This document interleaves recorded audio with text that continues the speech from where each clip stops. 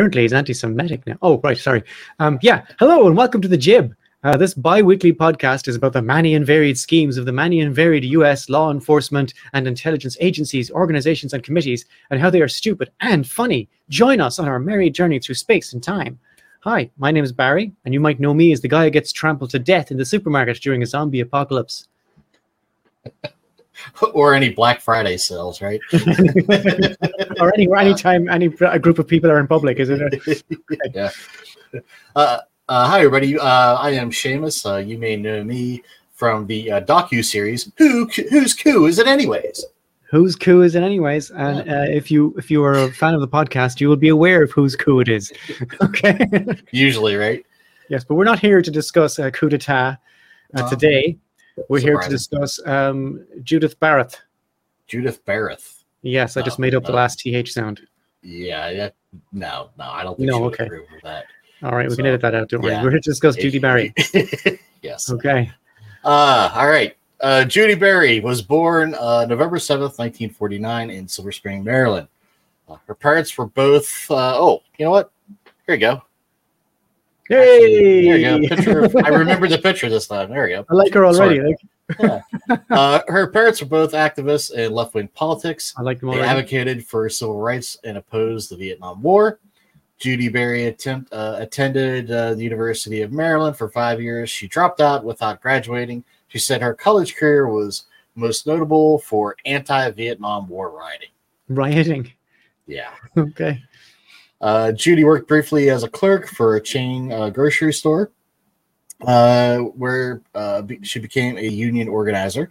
Union organizer. Shit stirring right out of the gate, right? Yeah. As a mail handler, she organized the Wildcat Strait in the U.S. Post Office bulk mail facility in Maryland. USPS. Already an enemy of the state, you know. Yeah. She then moved to the Bay Area of Northern California in 1979. She met her future husband, Michael Sweeney, Irish. a labor. Yeah. Last name of Barry, right? Well, no, with an I, Barry, I think is Jewish. Really? Okay. I think so. Yeah. With mine is RRY, my first name. Well, that's Irish, but a BARI, I think, is Jewish. I'm not sure. Did not know that. Jewish. Fair. At a labor organization conference is where those two hooked up. They shared an interest in radical politics, and in '79, Barry and Sweeney married and settled in Santa Rosa, California. Had 2 kids. 2 daughters. Sure, that's the end of her story. She settled down in Santa Rosa, California, 2 daughters, and it's an exceptionally short podcast this week. Thanks for joining us. Yes, right.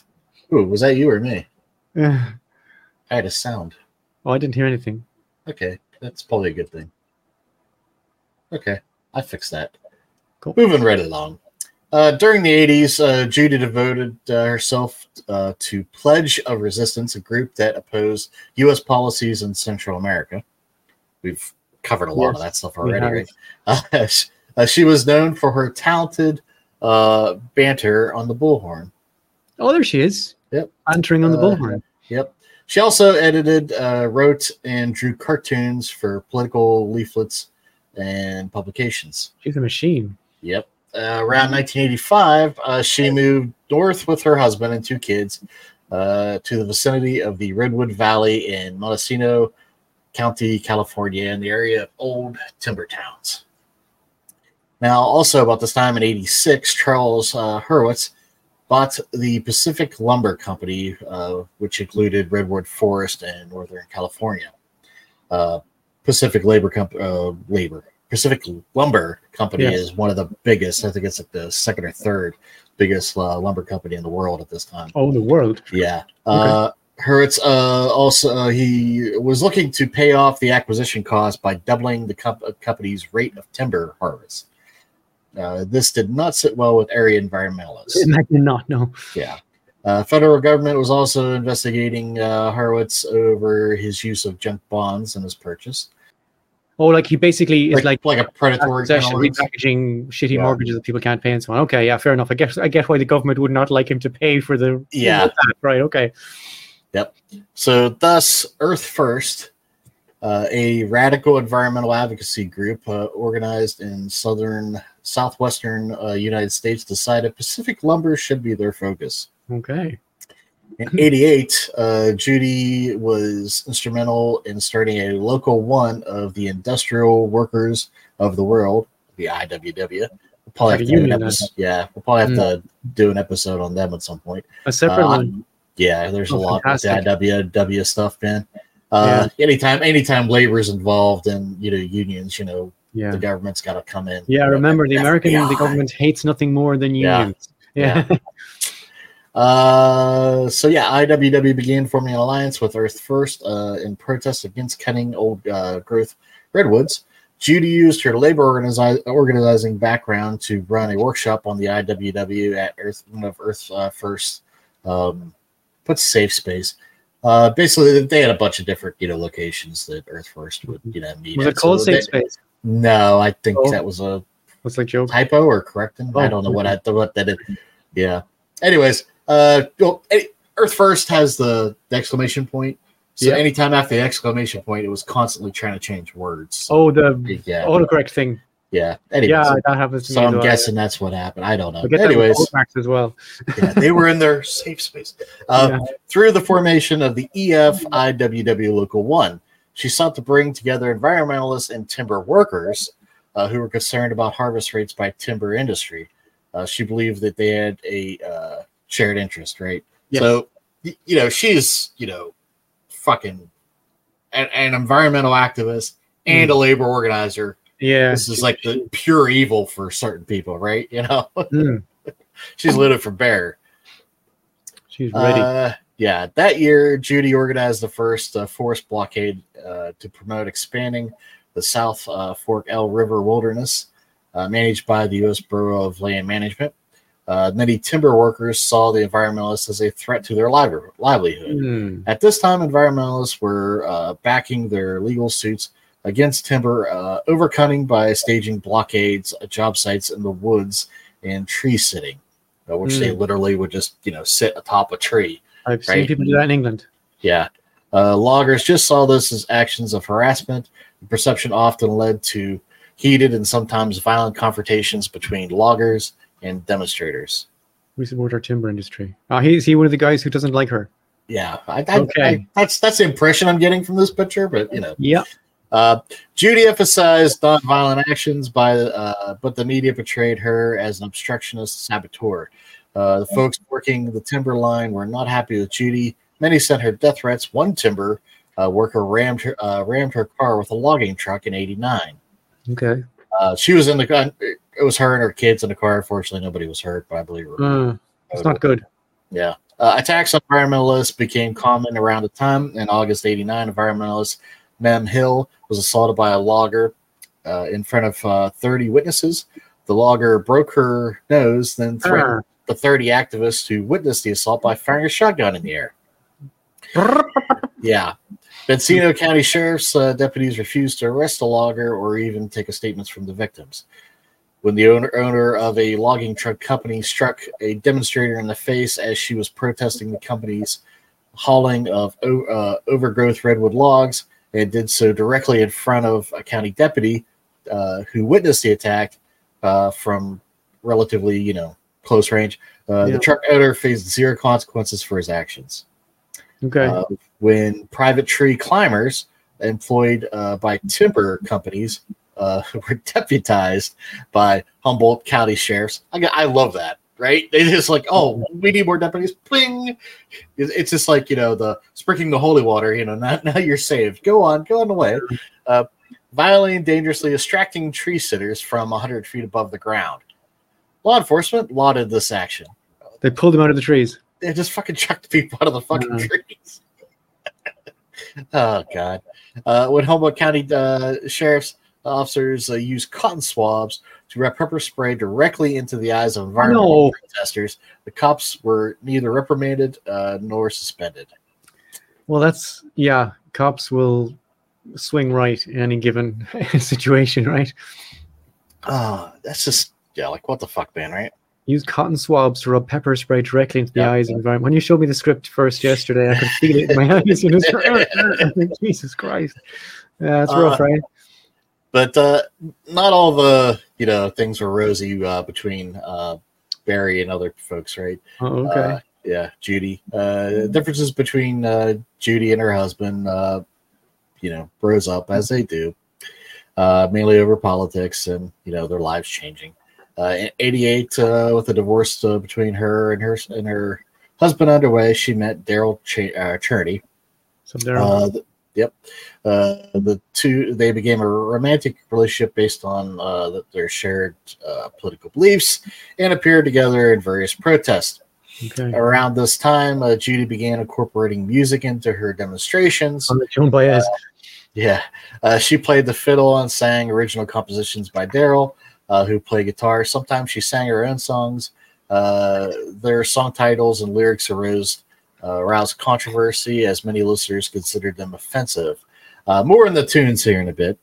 Why would you say that? Why would you say the song lyrics and the tunes are offensive? Well, more on that later. Yeah. Just now. Tell me now. Yeah. On April 22nd, 1990, a group called Earth Night Action Group sabotaged power poles in southern Santa Cruz County, causing power outages. Upon hearing of this incident, Judy reportedly said, "Desperate times call for desperate measures." And so what if the ice cream melted? Hey. Observers interpreted her statements as approval of sabotage, and thought Earth First might still be involved in such activities.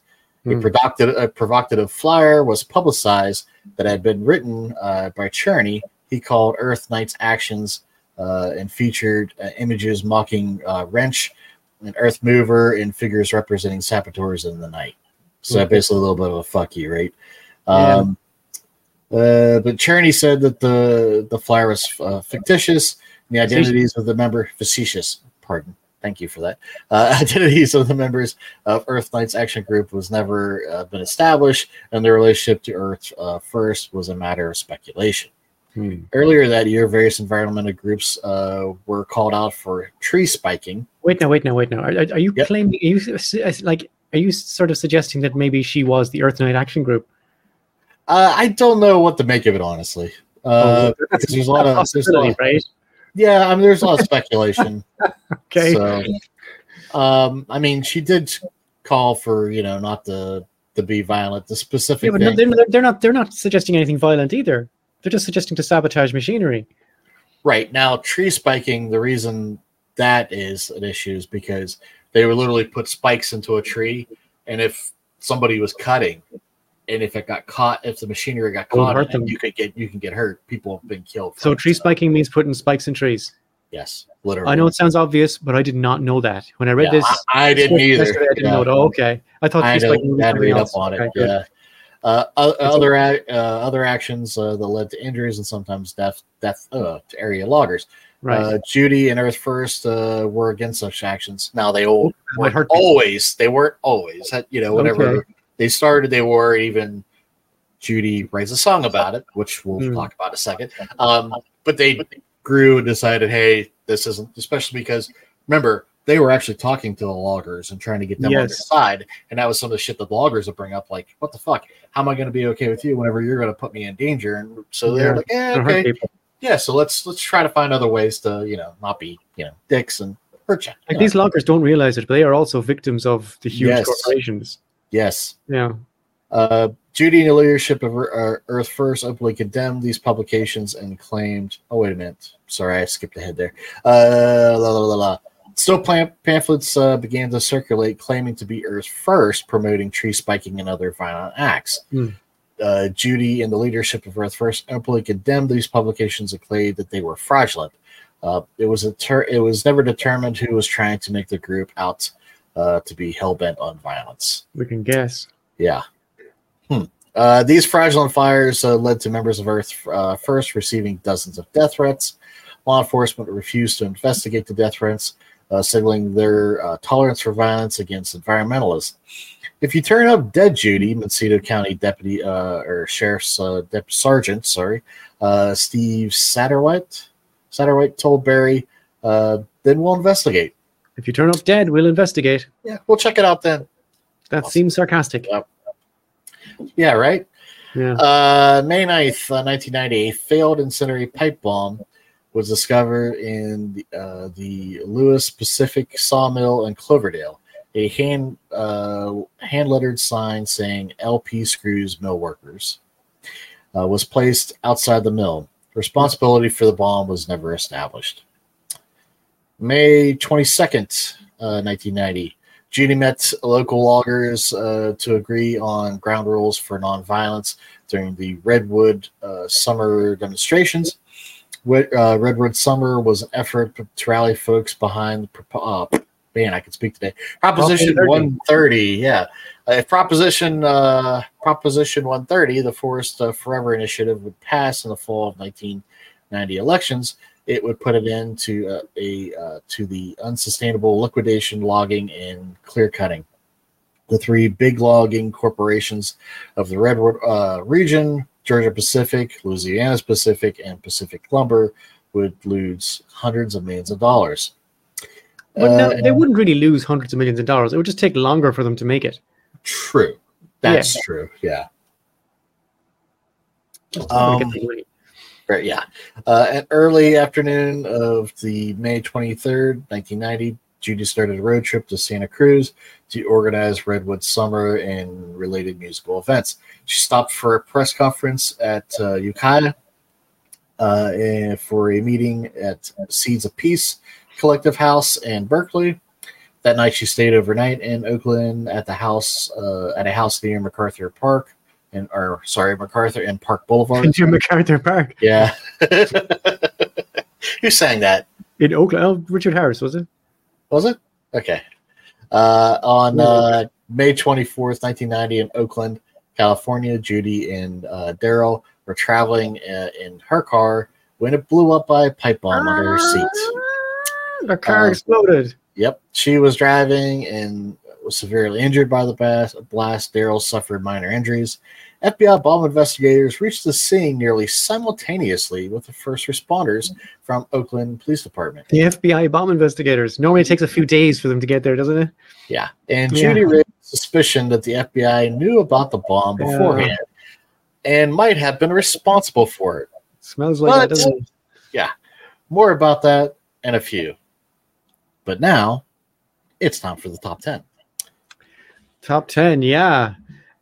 We decided I'm going to read these out today, even though you wrote them all. These are the top 10 songs by Daryl and Judy, and I cannot emphasize this enough. We're not joking. These are actual songs by Daryl and Judy that I've been assured that these are real, right? By Seamus. Okay. Straight in at number 10, Bomb School. Bomb School! Bomb School! Do-do-do-do-do-do! Okay. Number 9, Who Bombed Judy Barry? Or as I like to call it, the FBI song. 8, Not a Carload of Nuns. Okay, so that does leave the field open for what it would be, because it's not a carload of nuns. 7, Logging to Infinity. All right, which, okay. 6, it's called Letters to the Editor. Sorry, I'm trying to keep my shit together. Number 5. Okay. Number 5 of the songs. These are real songs, okay? Yeah. Number 5 is Spike a Tree for Jesus. Okay? Number 4 is Will This Fetus Be Aborted? Which is, I guess, a little bit of mission creep for their organization, but whatever, right? Yeah, she took part in anti or pro-abortion rallies. So choice stuff. Yeah, Judy did. So I would imagine so if she's like a labor leader and so on. Number 3 in the top 10 songs by Daryl and Judy is Knocking Out the Leaders, which is fair enough. Number 2 is a gentle ballad called Gentrification. And the number one top song by Daryl and Judy is Francis Bacon Was a Pig.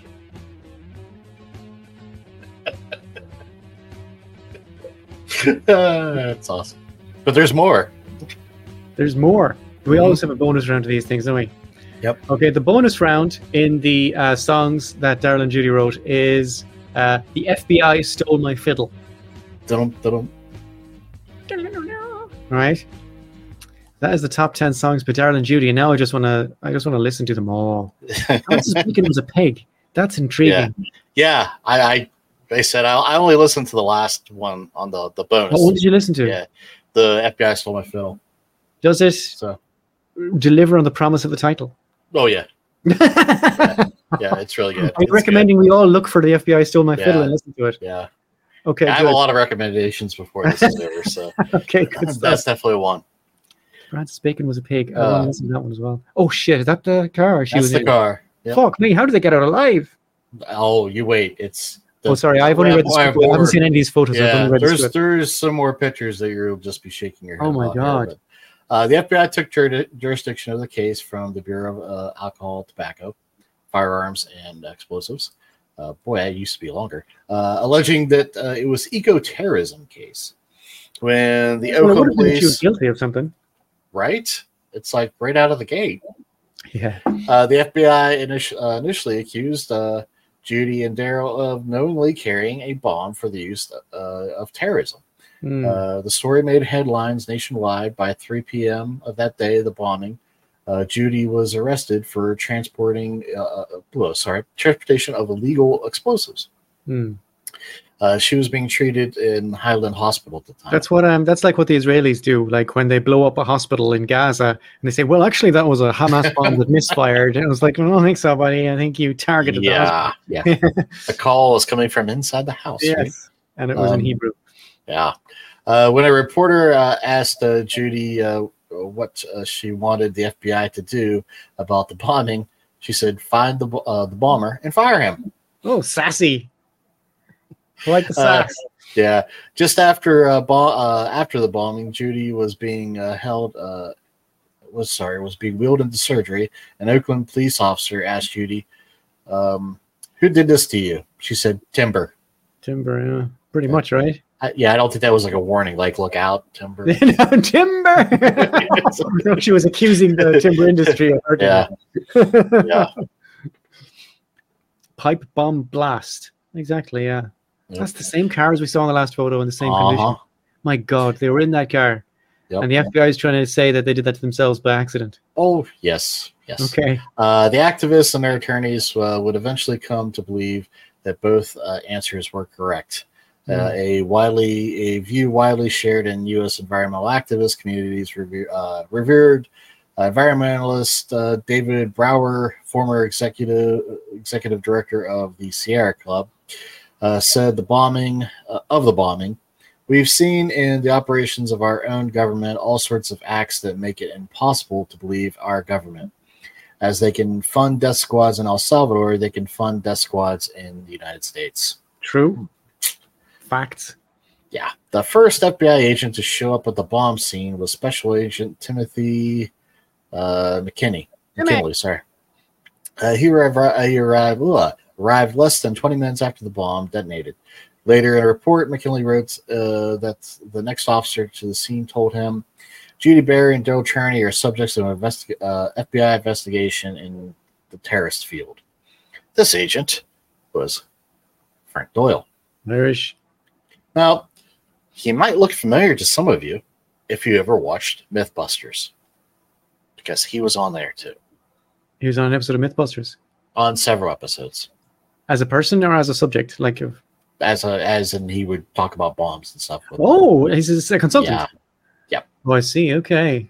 A bomb expert of the FBI. Yeah. May not feel the same way about him when this is over. But hey. If any of you have ever, by the way, called the police to a rough situation, or you're in trouble and you call the police, remember the FBI officer got to the scene. The FBI guy got there in 20 minutes. Less than 20 minutes. Yeah.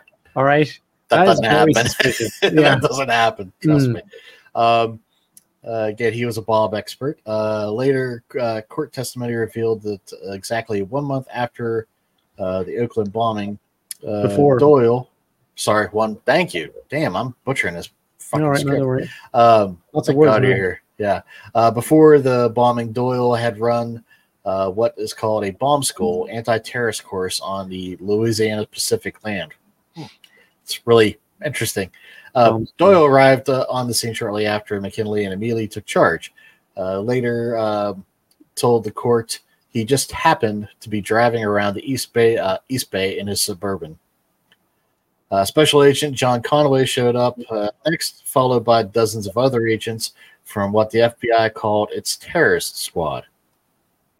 Later, Judy quipped that the FBI arrived so quickly it was as if the agents had been standing around the corner with their fingers in their ears. Like as if they just threw a grenade and then were waiting for it to blow. That's funny. Yeah. Oakland Police Sergeant Michael Sitterud, close enough, later declared in a sworn deposition that during a briefing on the evening of the bombing, FBI agent John Rakes told Oakland police officers that he was in charge of the FBI terrorist investigation unit, that Bari and Cherney in fact qualified as terrorists, and that there was an FBI investigation going on their activities where these individuals were suspects. Okay, so they have a file on them. Okay. At the time of the bombing, Riggs was meeting with Soviet security agents to formulate a safety plan for the upcoming visit to the U.S. by Soviet President then Mikhail Gorbachev. Apparently, he left the special meeting to oversee the crime scene. Seems a little, right? Yeah, he told assembled officers that Bari and Cherney had been headed to Santa Cruz to bomb the Moss Landing power plant, and that the pair were known terrorists. Well, I sure hope you got some evidence for that claim, buddy. Well, unfortunately, in court, for the FBI, that is, they were unable to validate any of these claims. Okay, they're just saying shit. Okay. The FBI moved with remarkable speed and linked Bari. You might say uncharacteristic speed as well. Yeah, right.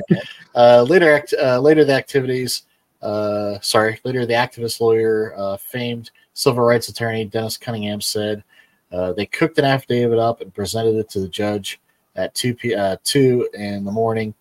Got a search warrant, searched the homes of Daryl and Judy overnight. The next day, the news was there.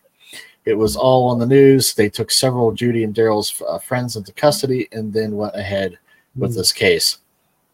I don't intend to run out of town, said Bari. I don't intend to shut up now. We're going to sue their asses. Yay. Yep. FBI agents traveled by helicopter 200 miles to Bari and Cherney's homes. The FBI didn't just search Bari's home. They tore apart, terrorized her young kids who were there with Bari's ex-husband at the time. They confiscated hundreds of common household items, red marker, duct tape, Elmer's glue, that they had said were bomb-making materials. So I have a red marker and duct tape and glue in my house. You have fucking terrorist. I knew it. The FBI may come to my house in a helicopter in the middle of the night. Fucking terrorist. Agents ripped apart windowsills, searched in search of nails, which they would later claim matched those that were strapped to the bomb. Despite clear signs of a ruse, the press covered the discovery as facts. Even after FBI's own top crime lab analyst, David R. Williams, based in Washington, D.C., examined the nails and determined that they were nowhere near a match. Nor could they possibly be, since nails are produced in batches of many millions. The FBI insisted that indeed they were. In his affidavit, Sittard, the sergeant from Oakland, even reported that Williams had told him Bob fragmentation nails and the two identical nails from the box in Miss Bari's residence were manufactured by the same machine within a batch of 200 to 1,000 nails. In later deposition, Williams testified he had said no such thing. Not even that he said no such thing, but he said the exact opposite. Yeah, exactly. Moreover, if you're going to put nails in a nail bomb, why would you go to your own windowsill? Yeah, right? You can just go to the store. Just go to the store and buy some nails, preferably in a town far away from where you live, but still, you know. Yeah, just makes no fucking sense. The pipe bomb had clearly been placed under Bari's seat. There she is.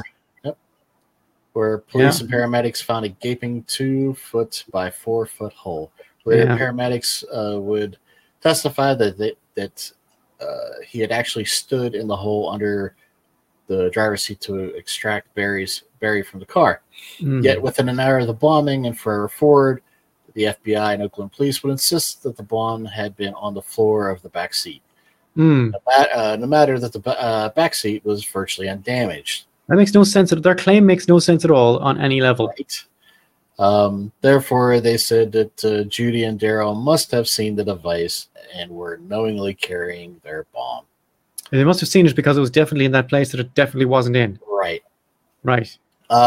Barry's legal team would eventually obtain photos of the bombed-out car taken by Michelle Beebe of the Oakland Police, who was the first officer at the scene. In her report, Beebe states that she took photos showing the damage under the driver's seat. The photos clearly show a gaping hole directly under the driver's seat and an intact back seat. So let me show you. Oh, you have them? I have 2 photos I can show you here. Cool. That looks like some damage. Yeah. Pretty dramatic damage. Yeah. She was sitting on top of that. Yep. Jesus, they must have blown her arse off. And then... Oh, the back seat. Look at it. That's the back seat. Huh? I mean, that's the back seat, pretty much intact. Yeah. And you see like where she's at, it's fucking gone. Yeah. That's pretty clear cut, right? Yeah. Yeah.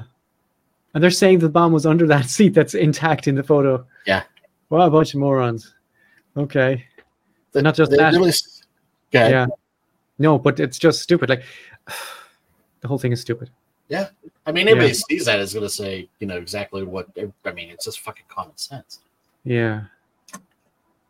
They released to us these incredible photos that absolutely, without a doubt, show that the FBI and Oakland police lied. That they knew that they were lying, Judy said.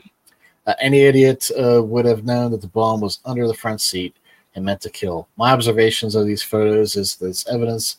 The evidence was unambiguous, and so the arrest based on the claim that they thought the bomb was in the back seat must have been deliberate rather than a mistake. Yeah, the whole thing looks like a setup now, right? Yeah. It was later discovered. That was Judy, by the way, said it. It was later discovered that it was Doyle who allegedly overruled the Oakland sergeant on the scene, who was who said that the bomb was under the driver's seat. Other officers at the scene testified that Doyle argued with him and quote saying, I've been looking at bomb scenes for over 20 years. I'm looking at this one, and I'm telling you, you can rely on it.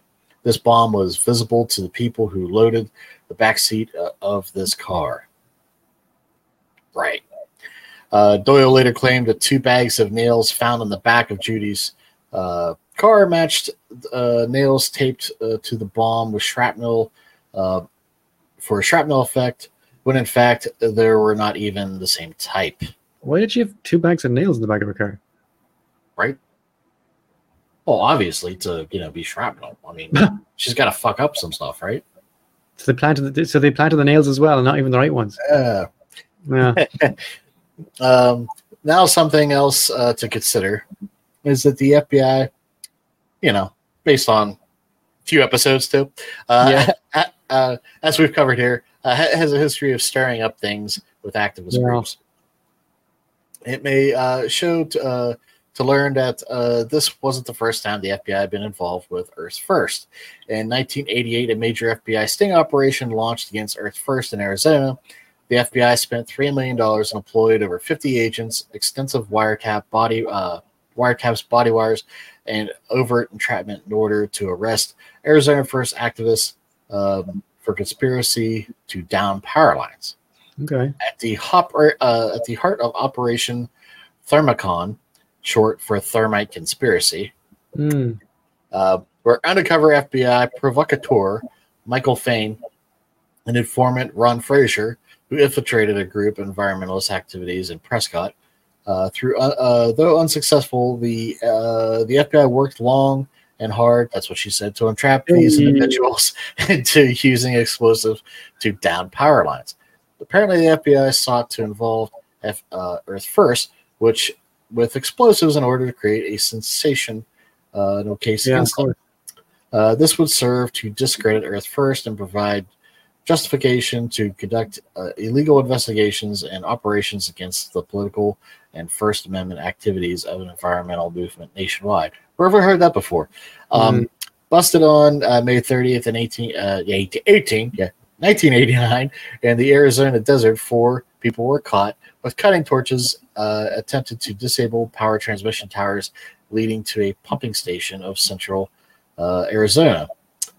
Project CAP. CAP is $1 billion pork barrel project to carry Colorado River water uphill across hundreds of miles of desert to water lawns of Phoenix and Tuscan.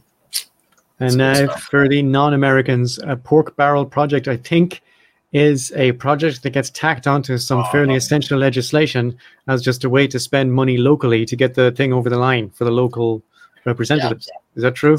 Yep, that's a very, very well way of saying it, Barry. Judy laughed, calling this the only joint FBI Earth First action ever take place. Undercover FBI agents picked their target, drove the truck, and taught activists to use auxiliary torch. The FBI paid informant Ron Frazier $54,000 in cash in exchange for the implications of Earth Firsters and granted him immunity for prosecution for various crimes. Again, does this not sound familiar? Yes. Judy, the first lesson in activism is that the person that offers to get the dynamite is always the FBI agent. Let me just pause a moment for Judy there. Do you remember the Freddie Hampton episode we had? Exactly. It's like, and the guy who was pushing for the guns and the bombs was the undercover FBI agent, and obviously so all along. And they all just ignored him. The whole Black Panthers were all like, no, dude, we don't need bombs, man. We're cool. But he made a good chili that night, so yeah. So that was bad. Anyway. Yeah. In 1999, investigative reporter Nicholas Wilson from the Albion Monitor wrote, "There is evidence from the FBI's own files that agents falsified evidence against Bari and Trinity, suppressed exonerating evidence, and conspired with Oakland police to try to frame them. There is good reason to believe the FBI was actively or passively involved in a bombing. Within an hour of the Oakland explosion, none other than Special Agent Doyle, the bomb school instructor, was taking charge of the bomb scene investigation. Since he was the FBI's top Bay Area bomb expert, the FBI and Oakland bomb investigators first at the scene, some of whom had been his students, deferred to his assertions about the evidence." Okay, well, that makes sense, I guess. Yep.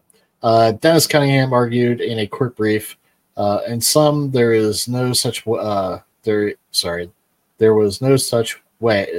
an experienced bomb technician as Frank Doyle or other investigators, or Ray Charles or Stevie Wonder would not have known that the bomb was under the seat when it blew up.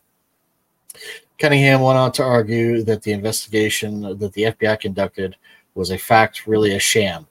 There was not a serious or good faith attempt to solve the bombing either.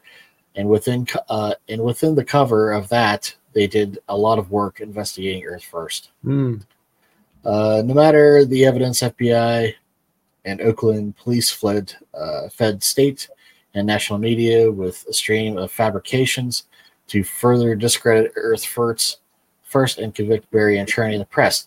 In 1990, the FBI media outreach about the bomb was such regular and that in July, when Earth First activist Mickey Doulis arrived in New York, it appears on the Donahue daytime TV show. Her cab driver, learning that she was a representative of Bari and Trinity, said, "You mean the people who bombed themselves?" Hey. July 17th, 1990, Alameda County Assistant District Attorney Chris Carpenter announced that his office would not prosecute Bari or Trinity due to lack of evidence. The DA didn't want to go down with the ship that the FBI and the Oakland police were sinking, Trinity said. He also added, "There's little joy in vindication when there's still a mad bomber on the loose." Fair enough. Yeah. "I don't intend to be run out of town now. We're going to sue their asses." I think I said that before. She still said it. Yep. Unfortunately, on November 6, 1990, Proposition 130 was defeated by California voters with 52.13 against. Yeah. Opponents emphasized the disruptive activities of the Redwood Summer, which interfered with timber workers and the support of Earth First for Proposition 130. It had been accused of sabotage and violence against workers in the past. Despite their vindication, the smear campaign against Judi, Daryl, and Earth First worked. So that kind of people believed the bullshit. Exactly. Judi and Daryl were not done. Their legal team uncovered loads of information that not had been presented to them in the first place. Sorry, they had previously kept from them. One was the existence of a letter linked to the bomb. 6 days after the bombing, the Santa Rose Press Democrat received a typed letter taking credit for the bombing. The letter was signed the Lord's Avenger. Lord's Avenger, okay. Yeah. The letter described in detail the composition of the bomb in Judi Bari's car. I built with these hands the bomb that I placed in the car of Judi Bari. Doubt me, not for I will tell you the design and materials such as I know. The letter declared that the primary motive behind the Oakland bombing was revenge for the counter-demonstration Bari had conducted in front of Planned Parenthood clinics in Ukiah years earlier.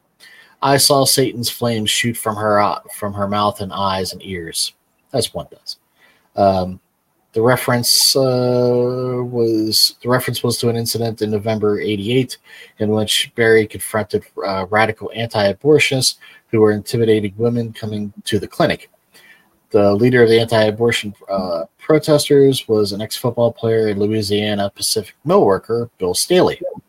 At the beginning of the rally, Staley barred into the clinic and asked if this is a place where they were killing babies. Lovely. Yeah. So this is probably why the song. Well, yeah, we're gonna talk about that. When she came to confront Staley and her cohorts, Judi decided that the best defense was an offense, or be offensive as possible, right? Standing directly across from Staley, Bari and Cherney sang a tune that they wrote the night before. Will the fetus be aborted? Yeah. Will the fetus be aborted? Oh, I don't know. Yeah. In the letter, the Lord's Avenger also took credit for the May 10th pipe bombing of the Louisiana Pacific Corporation mill in Cloverdale, claiming that he had done so to frame Judi. Local police found handwritten sign outside at LP Screw's Millworkers, considering he's a millworker, right? The writer described Cloverdale bomb in great detail too. The Press Democrat ultimately decided to contact the FBI about the letter. Within hours, agents arrived and took it into evidence.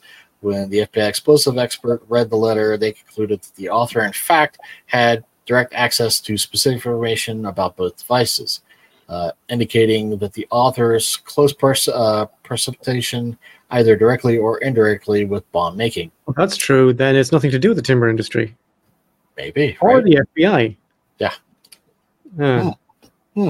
The religious rhetoric in the letter led many people close to the case to suspect Bill Staley, but records suggest that the FBI investigators didn't question Staley until more than 2 months later, because they were too busy, focusing on Judi and Daryl.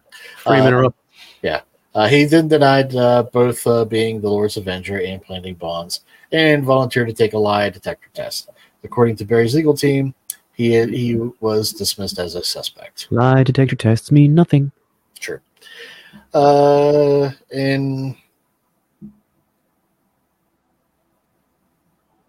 Sorry. All right. Tuesday, May 21st, 1991, Judi and Daryl filed lawsuit against the FBI Oakland Police Department. 3 days later, on the first anniversary of the bombing, Bari addressed 200 supporters gathered outside the federal building in San Francisco. I was targeted for assassination by the Timber Corporation, backed by the full power of the police state. No serious investigation has taken place. I've been blamed for the crime like a rape victim. Well, maybe she wasn't targeted for assassination by the timber corporations. I mean, she was definitely blamed for the crime like a rape victim, but maybe it was and a pro-life activists that were targeting her. Right? True. Yep. Yeah. Or I mean, it all could. I mean, and the FBI just kind of dovetailed their interests. Yeah. And it could have been just that the bomb was planted and the FBI was there to pick him up and the bomb just went off. I don't, you know what I mean? There's always It's an that. odd thing that they arrived on super quick, isn't it? And that the guy lied Yeah. immediately. Like, look at that photo. I Yeah. know nothing about bomb dynamics, and I can tell you where that bomb was and where it wasn't. Right. I Look mean, your at eyes that are just photo. not gonna. Yeah. So it's hello. Judy and her legal team. We'll talk Hey. about them more here in a second.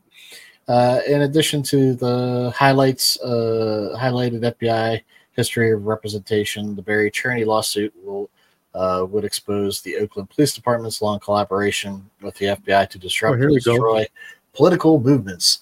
In a deposition, Kevin Griswold, the intelligence division chief of the Oakland Police Department, admitted that his office had monitored Earth First activities since 1984, including through the efforts of at least one informant who had infiltrated the West Coast Earth First groups. He noted that his department kept files on more than 300 political groups and individuals throughout the San Francisco Bay Area. A lot of files. Yeah. In 1996, the plaintiff's attorneys learned of a paid informant whose testimony was being used to justify the arrests. They sought to have the name of the agent revealed, but the presiding judge refused to disclose the information. So, Dennis Cunningham, who would be the gentleman on your left there, Judy's right. The old guy. Led the team to represent Judy and Daryl's case. Cunningham was well known for representing prisoners who had been involved in the 1971 riot at Attica State Prison in New York. He was also the leading attorney in lawsuits exposing FBI and Chicago police conspiracy to assassinate Black Panther leader Fred Hampton. Cunningham and attorney Mark Harris also represented plaintiffs in pepper spray lawsuit against the Humboldt County Sheriff's Department. So the cotton swab assholes, right? Yeah. In a 97 brief, Cunningham told the court, we can be found in overwhelming evidence the FBI engaged in a plot to neutralize Earth First by fomenting the arrest of Judy and Daryl after they were bombed by willing co-conspirators in the Oakland Police Department. Both groups lied about the evidence in order to smear Judy and Daryl in the headlines, and lied again to keep the sensational case going, when it was clear that there was no evidence connecting the two to the bombing in any way. They are lying now to cover up the lies that they told in 1990 and 1991. The major lying and political foul play by the FBI, which occurred in the case, qualified it as a major scandal in its own right. A special prosecutor should be appointed to look into the lying and falsified that has occurred and is still going on. Which, at the very least, two middle-aged white guys should do a podcast about it. Yeah, but by the way, there never was special. Nothing was ever appointed. No tribunal. No. Okay. It's also worth noting, since we're bringing up all these names from the past, right? We do have a bit of a returning champion in this, and he was also named in the suit.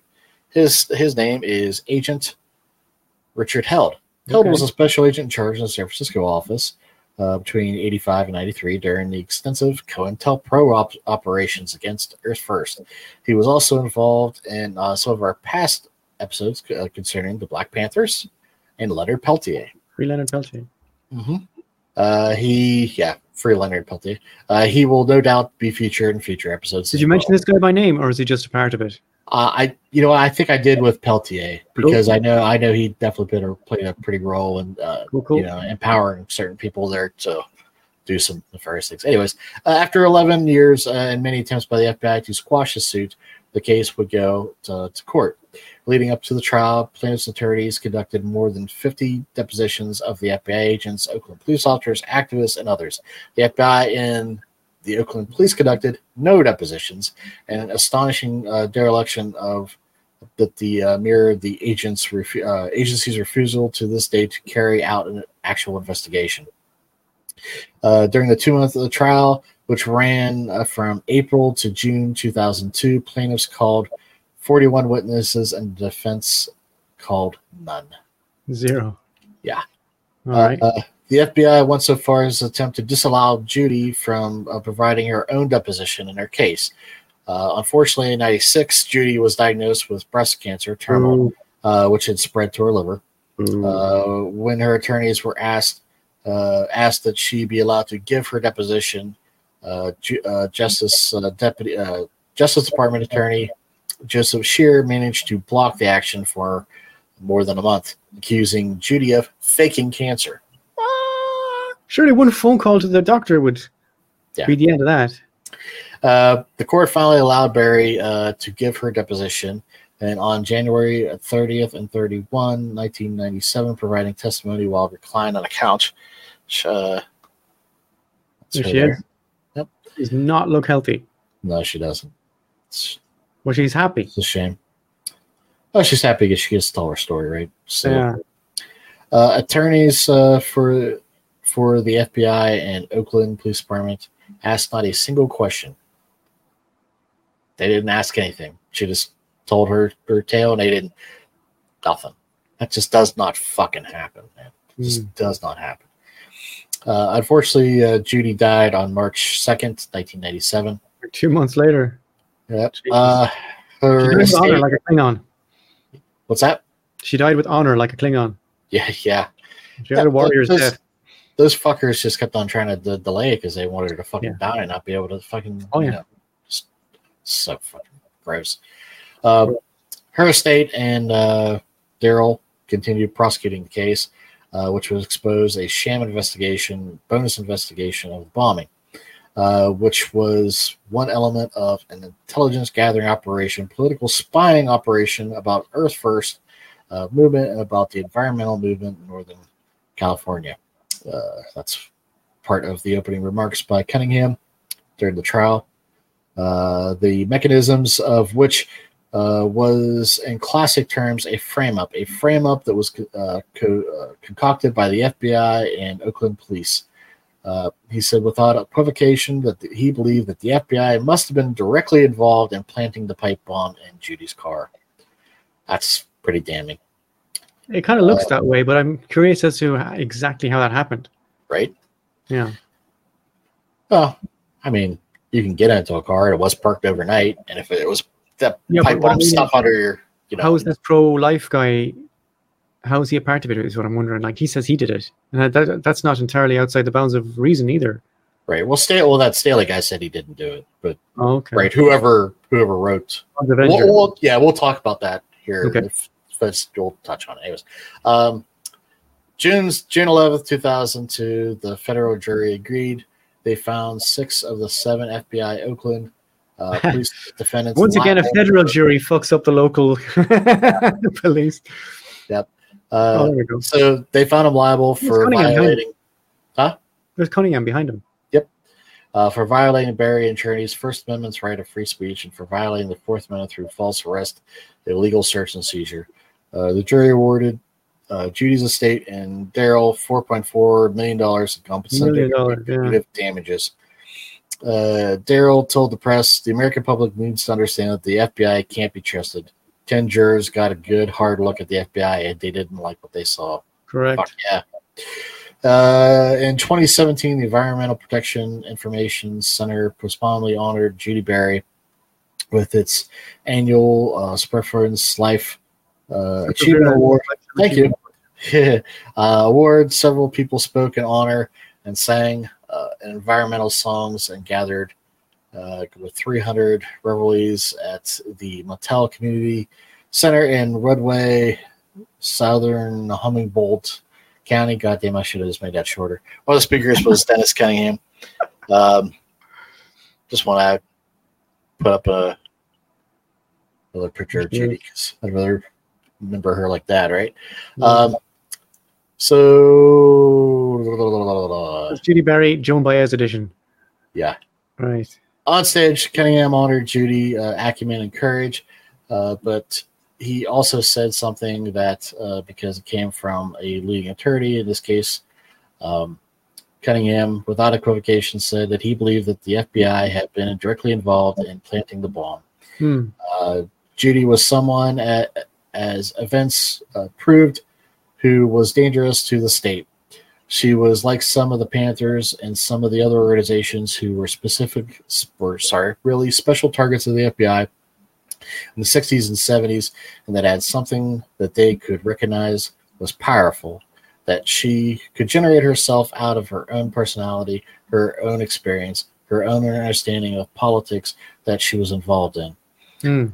It was only because she holds that kind of danger that they took the risk of striking at her the way that they did. I don't think that after the case that they were ever in too much doubt that they, the FBI, were in on the bombing before it happened.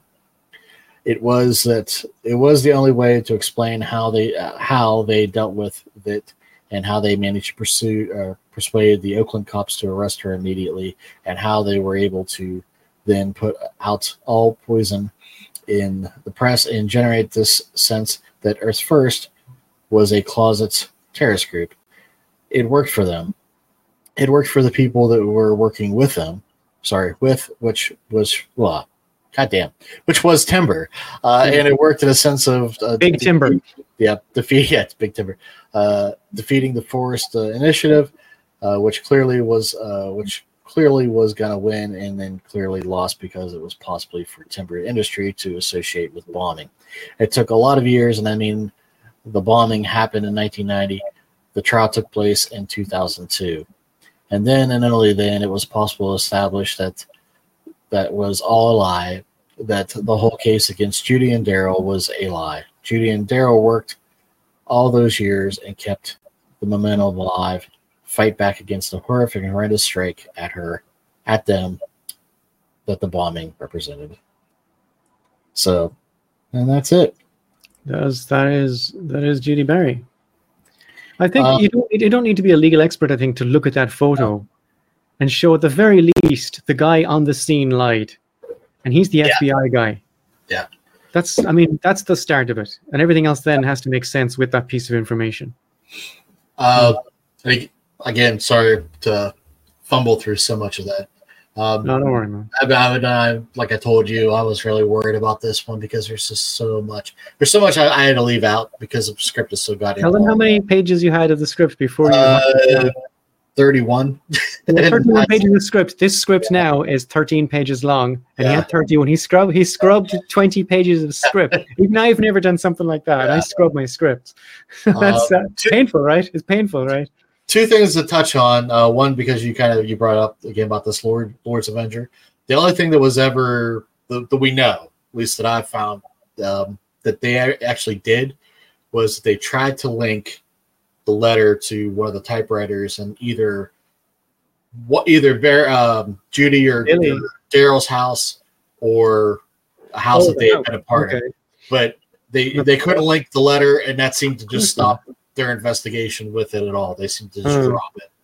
Yeah, so there's a whole bunch of stuff we don't know then. Yeah, and the other thing is there's another suit. I think it's pending because I was trying to find what had happened with it. If somebody does, please put in the comments, or if I do on this post, I'll put it in there. That they're suing the FBI and again because the FBI has moved to destroy the evidence that they have on file. Oh shit!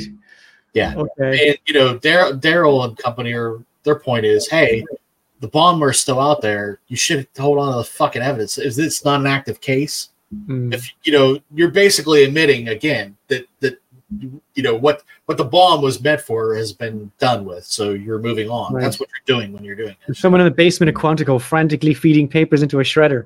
Yeah, but they're going to do away with the bomb and the forensic evidence because they wanted, they're on them. They want the DNA and all this stuff collected and checked. And it's just what the fuck. The FBI says no. Yeah, sorry, don't know. Yeah. Why would they say no? I don't know. That's it. That's the script. That's it, man. So next we move on to What's in the News.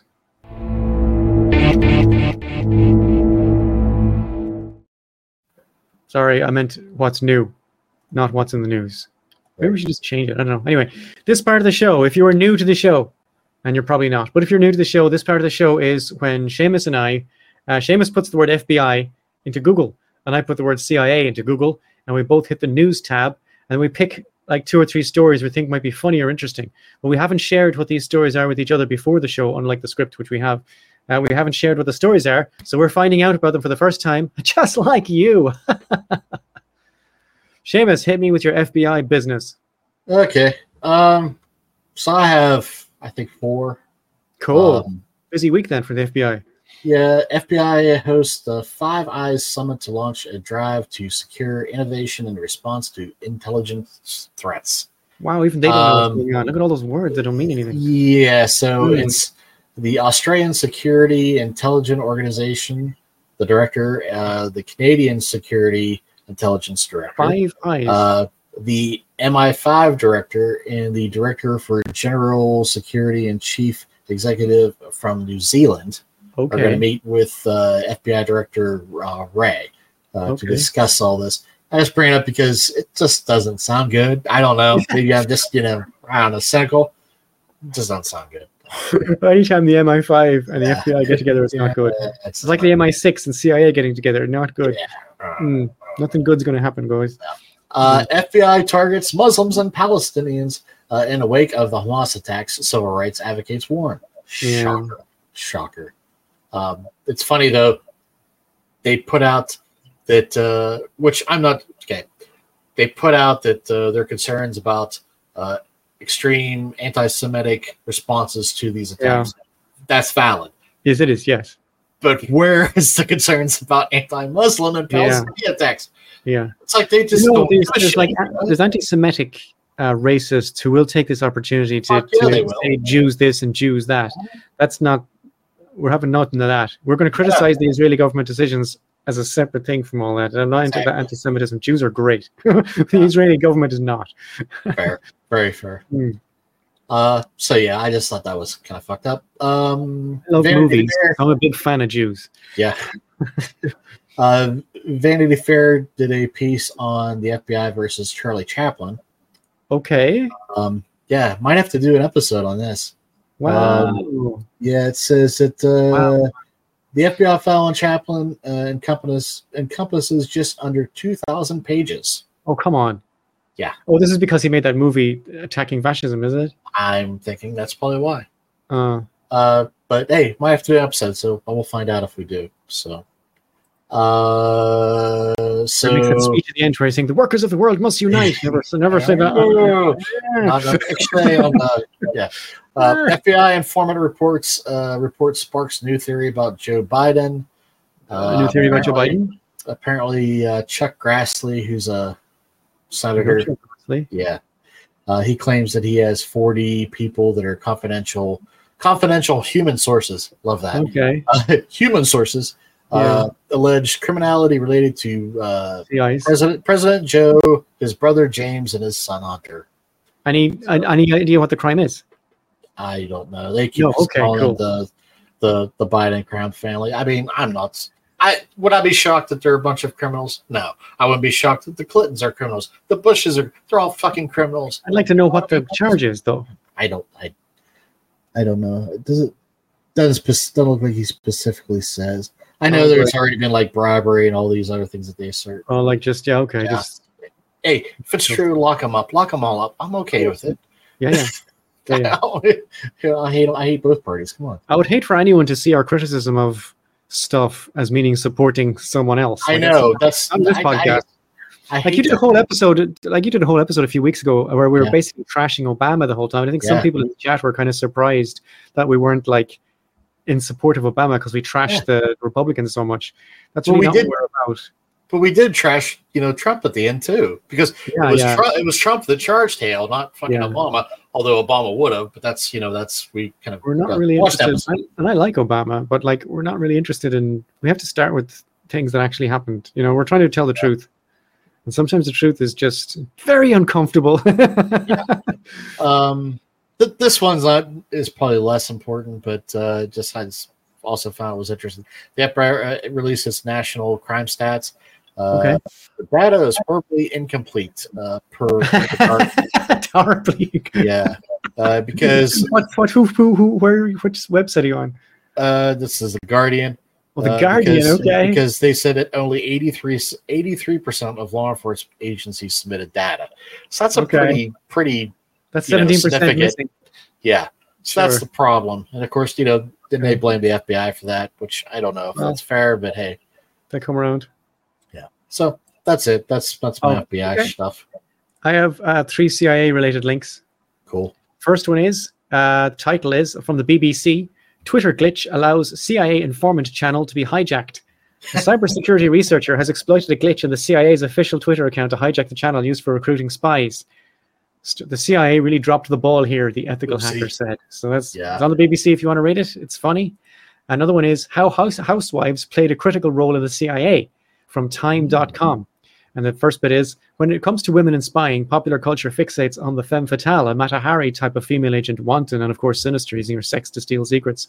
This honeypot stereotype recently cropped up in The Sun, a British tabloid, in a piece complaining that Russia is assembling an army of deadly beauties to help win its contest in wet. There's a long, long-ass article in Time about this, and it's a good article about women and spying and so on, and now it's really more about misogyny than anything else, but it's still interesting to read. The third link is from openculture.com, and it said how the CIA secretly used Jackson Pollock and other abstract expressionists to fight the Cold War. And there's a whole thing there about that. What's the difference between the United States of America and a cup of yogurt? If you leave the cup of yogurt alone for 200 years, it develops culture. So goes one of the many jokes. I grant, as an American, that such humor surrounds at least a grain of truth. But there was a time when the federal government took an active role in promoting the country's homegrown avant-garde, since it began as a French military term to describe the vanguard troops advancing into battle. And it's a whole thing about how Jackson Pollock was a weapon in the Cold War, and there's a whole thing. And that's in openculture.com. That is also an interesting article if you want to read it. And that is my articles on the CIA. Wow. And that would appear to be our show, I think, this time. We ran a little bit longer than we usually do. So if you're still with us, thank you very much. Yeah, sorry, I could talk about Judi Bari all night. She's definitely like another 20 pages you could talk.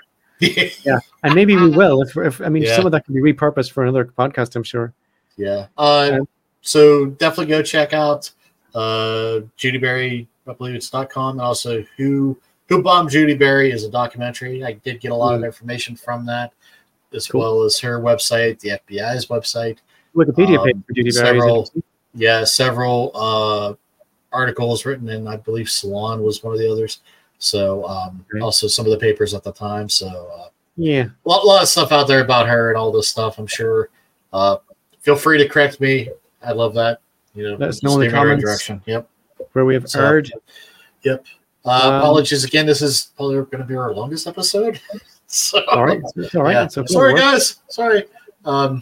Without this episode, we wouldn't have that top 10 songs. So grateful. True. Alrighty, folks. Just make sure you like, subscribe, share, spread the word. We will see you in 2 weeks. Tell all your friends. Thank you. See you all later. Bye.